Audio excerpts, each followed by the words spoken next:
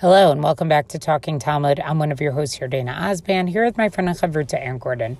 Our daf today, Masachet Yevamot, daf Mem, page 40. Well, we have two mishnahs on this daf, but before we get to the actual daf, I just wanted to point out that there's a great Nes Nistar today, because today is the first day of Pesach, and there's a whole discussion about the mitzvah to eat the leftovers of the flour or the korban minchas that were brought in the Beit HaMikdash.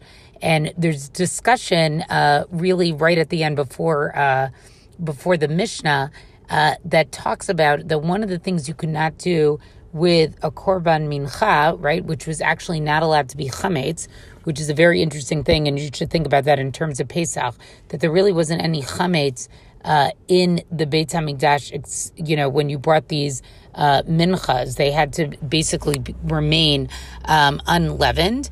And if you boiled it, it also would make this mincha offering or the meal offering, it also would make it invalid. But then they get to a question, okay, what about with matzah? What about, if you boil the flour, right? Is it still considered to be, basically unleavened? And so what they say is, Lomar shadam yotzei ba'yedei chavato b'Pesach. So on Pesach, you can eat boiled matzah. Afal pi dechalite meikara, even though he initially boiled it, right? Kevan dehadar afiyeh b'tanor. If he bakes it later on, lechem oni, it's still considered to be lechem ona, karina be, v'adam yatsa ba'yedei chovato b'Pesach.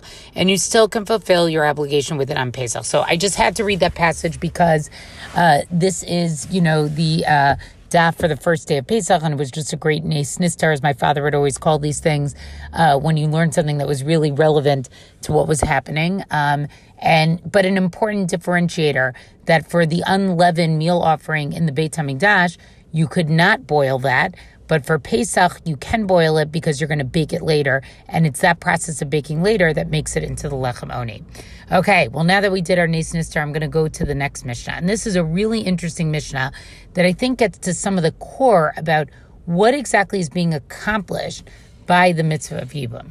Ha-choletz li-yivamato. So somebody who performs chalitza basically with his yivama, harehu ke'echad mina achin l'nachala. He becomes like any other brother with respect to inheritance. In other words, all of the brothers are going to get an equal portion. He did chalitza. It's not like he's doing anything in the name of the brother. V'im yesham av, but if the father, let's say, was still alive of all these brothers, nechasim shalav, the property of the deceased brother actually goes back to the father. Hakones et yivamato. Let's say one of the brothers who is alive actually enters into a yibum relationship and marries his yivama. Zacha b'nisachin shel aviv. He actually then gets the property of the deceased brother.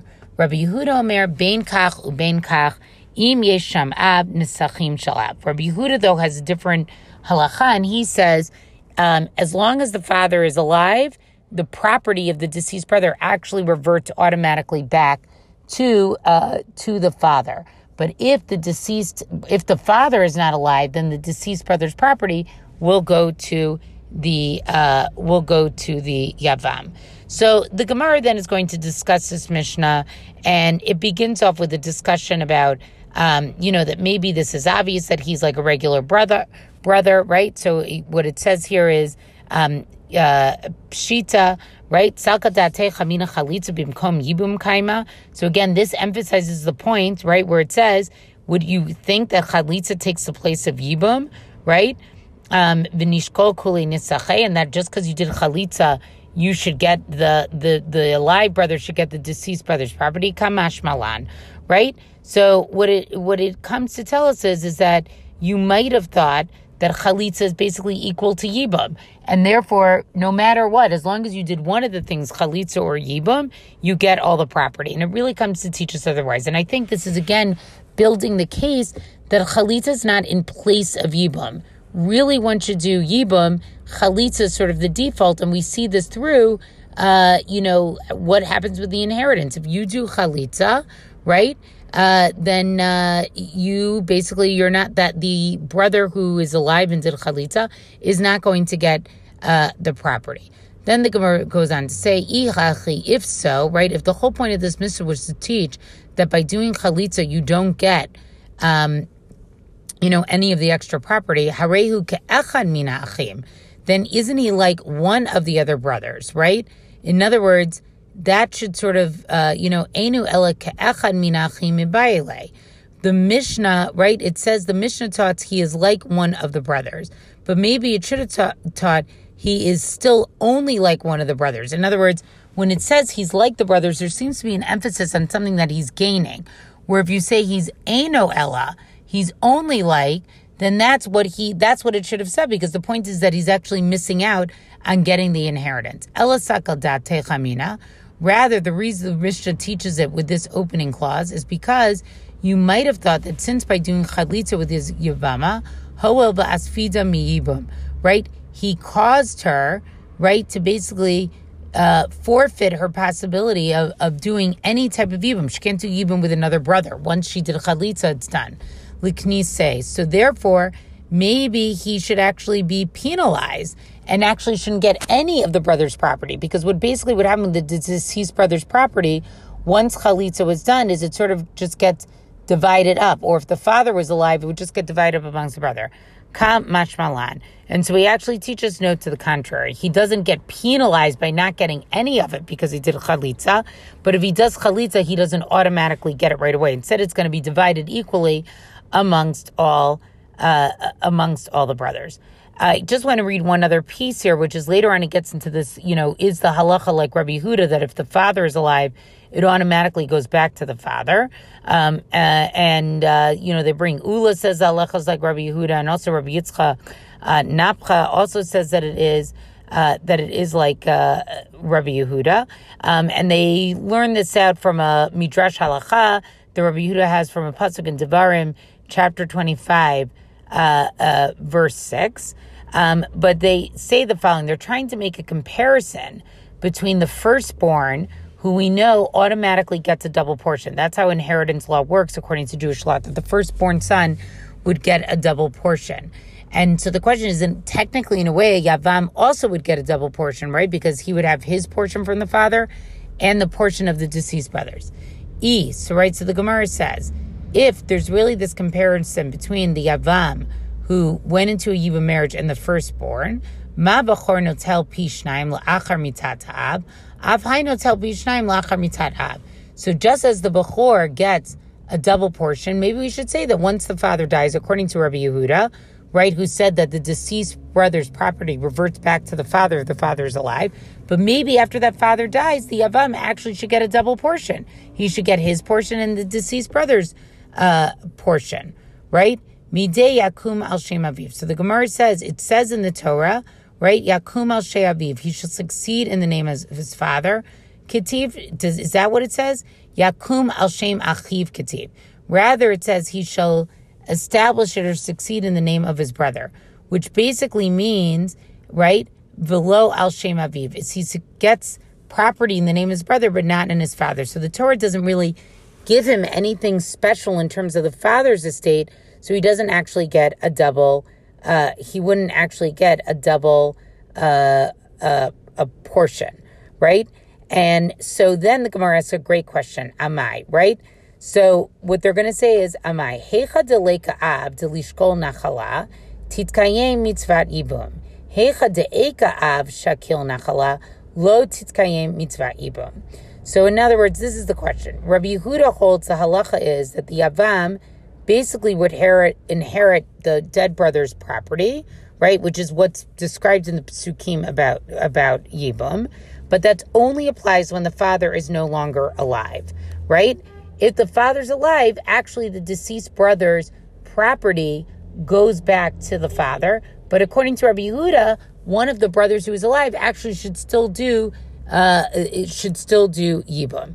And so the question is, maybe, right, these other halachot shouldn't apply when the father's no longer alive, meaning when there is no father who is still alive, then maybe, right, that's when the Avam takes his inheritance. And that's only when the mitzvah of Yibum should apply.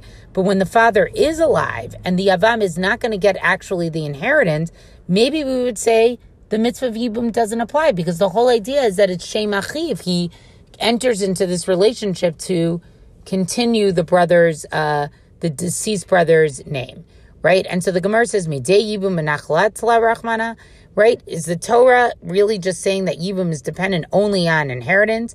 Yabume mi Yavame. No, that can't be true, right?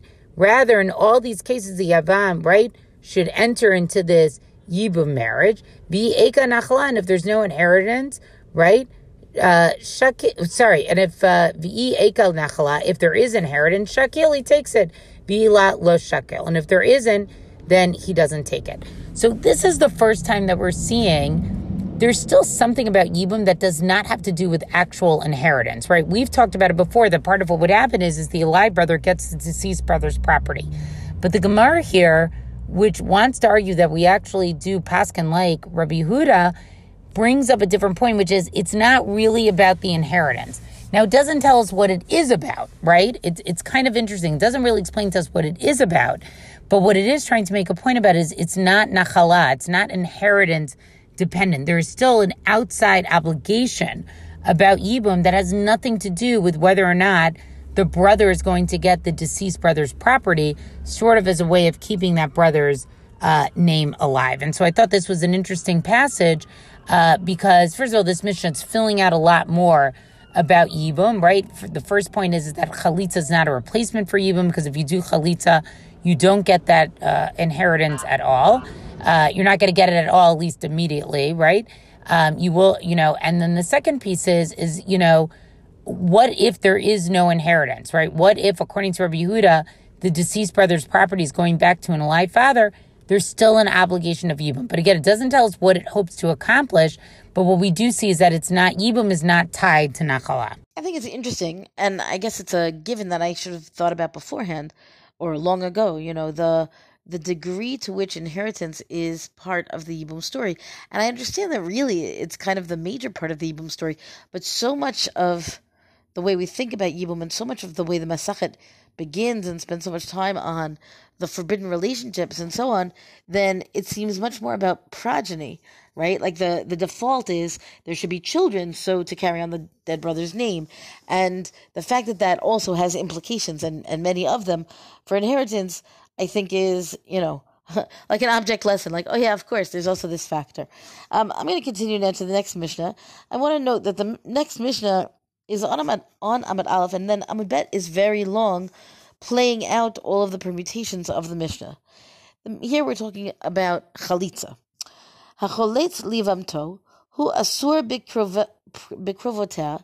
So what happens is, we have a case of somebody who does Chalitza with the Yavama, right? And now what happens is that it's as though he had been married to her and then divorced her, right? Meaning the status of the choletzet, one who has had chalitza done, it has real implications that line up with the status of a grusha.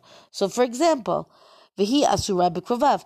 I'm sorry, I neglected to read that together beforehand. He is prohibited to her close relatives, and she cannot marry his close relatives. Meaning the phenomenon of having been married and now being divorced, those relationships that are forbidden kick in, even though had they never had the Yibum situation, right? If she was simply, she was married to his dead brother, right?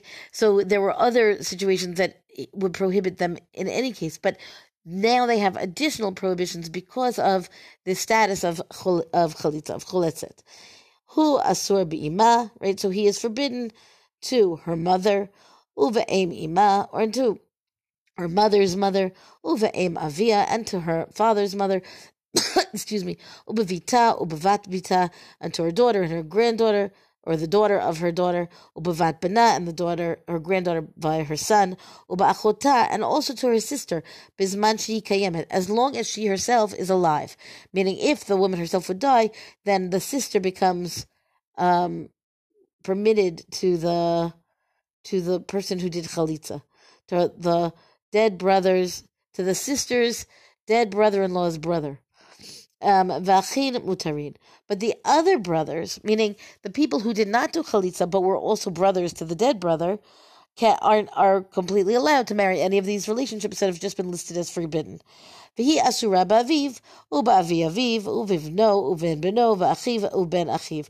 So she is then prohibited, meaning this woman who has done chalitza, she cannot marry the Yavam's father, his father's father, his son, his son's son, his brother, and the son of his brother, the nephew. Okay, this is really basically the list of the forbidden relationships. In case you weren't sure, like that's what the Mishnah says, the forbidden relationships, and then it lists them off in case you weren't sure what they were. I don't know exactly why the need to list them, except for I suppose it specifies it and makes it clearer, and also if anybody's left off. I actually did not check that. And lastly, the Mishnah continues that a man is permitted, mutar adam b'krovat tzarat chalutzato, he is permitted to the relatives of the co-wife of the chalutza, the woman with whom he's done chalitza, but v'asur b'tzarat krovat chalutzato, but those same relatives to whom he's forbidden, he can't marry their co-wives either. So it's a little bit of a tongue twister, like to realize, I don't mean tongue twister, it's a puzzle to realize, like, okay, who are the co-wives that he can marry? Namely, he can marry the co-wives' relatives, his chalutza's co-wives' relatives, but not his co-wives' relatives, but not his chalutza's relatives' co-wives. I think that's simply a matter of, like, who is considered to be a relative by virtue of the forbidden relatives, or a relative by virtue of the co-wifeness, right? It seems to be less of a problem, the latter, whereas once the mother, let's say, is forbidden, then the mother's co-wives are also forbidden, because that connection that is in place between the chalutza and her forbidden relatives is going to extend to the co-wives of those same forbidden relatives, whereas her own co-wife, meaning her own Sarah, who then has relatives, are not prohibited because it's just more distant of a dynamic. And I think that the interesting implication here, I guess, is that because chalitza ends up being the default, or even often the preferred approach to yibum, and it's certainly the way it's dealt with nowadays, right? The implications of chalitza carrying with it other prohibitions are something to make people realize, yes, it might be preferred to yibum, but it doesn't mean that there's no other ramifications. There are ramifications in terms of whom can marry whom afterwards, right? Like the whole of it, the whole picture is of a family dynamic that is shifted, I think, once we end up with the very phenomenon of the brother has died, there's no children, now it's yibum or chalitza, both of which carry implications for other dynamics going forward in terms of who is forbidden and who is not. It's of course more relevant in the case of chalitza, because chalitza means that the yavam and the yavama are not together, and you would think, okay, but so they'll marry other people, and whom they can marry is now potentially dramatically affected, depending on how many relatives they have and who people are interested in and so on. But that's that's an implication that's relevant for chalitza more so than yibum, because yibum, then they end up together, and the implications of marrying each other's relatives are obviously not going to happen. Okay, that's the Mishnah. As I said, the Gemara goes on to probe each one of these dynamics, or most of them anyway, and it's a kind of thing that we've talked about at the beginning of the Masachet, and you can see it play out.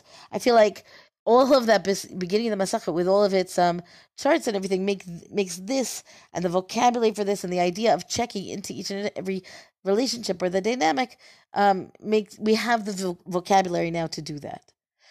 That's our DAF discussion for the day. Thank you for joining us. Rank us, review us where you get your podcast. Come talk to us on our Facebook page and tell us what you think of this stuff. Thank you to Rabbi Michelle Farber for hosting us on the Hadron website. And until tomorrow, go and learn.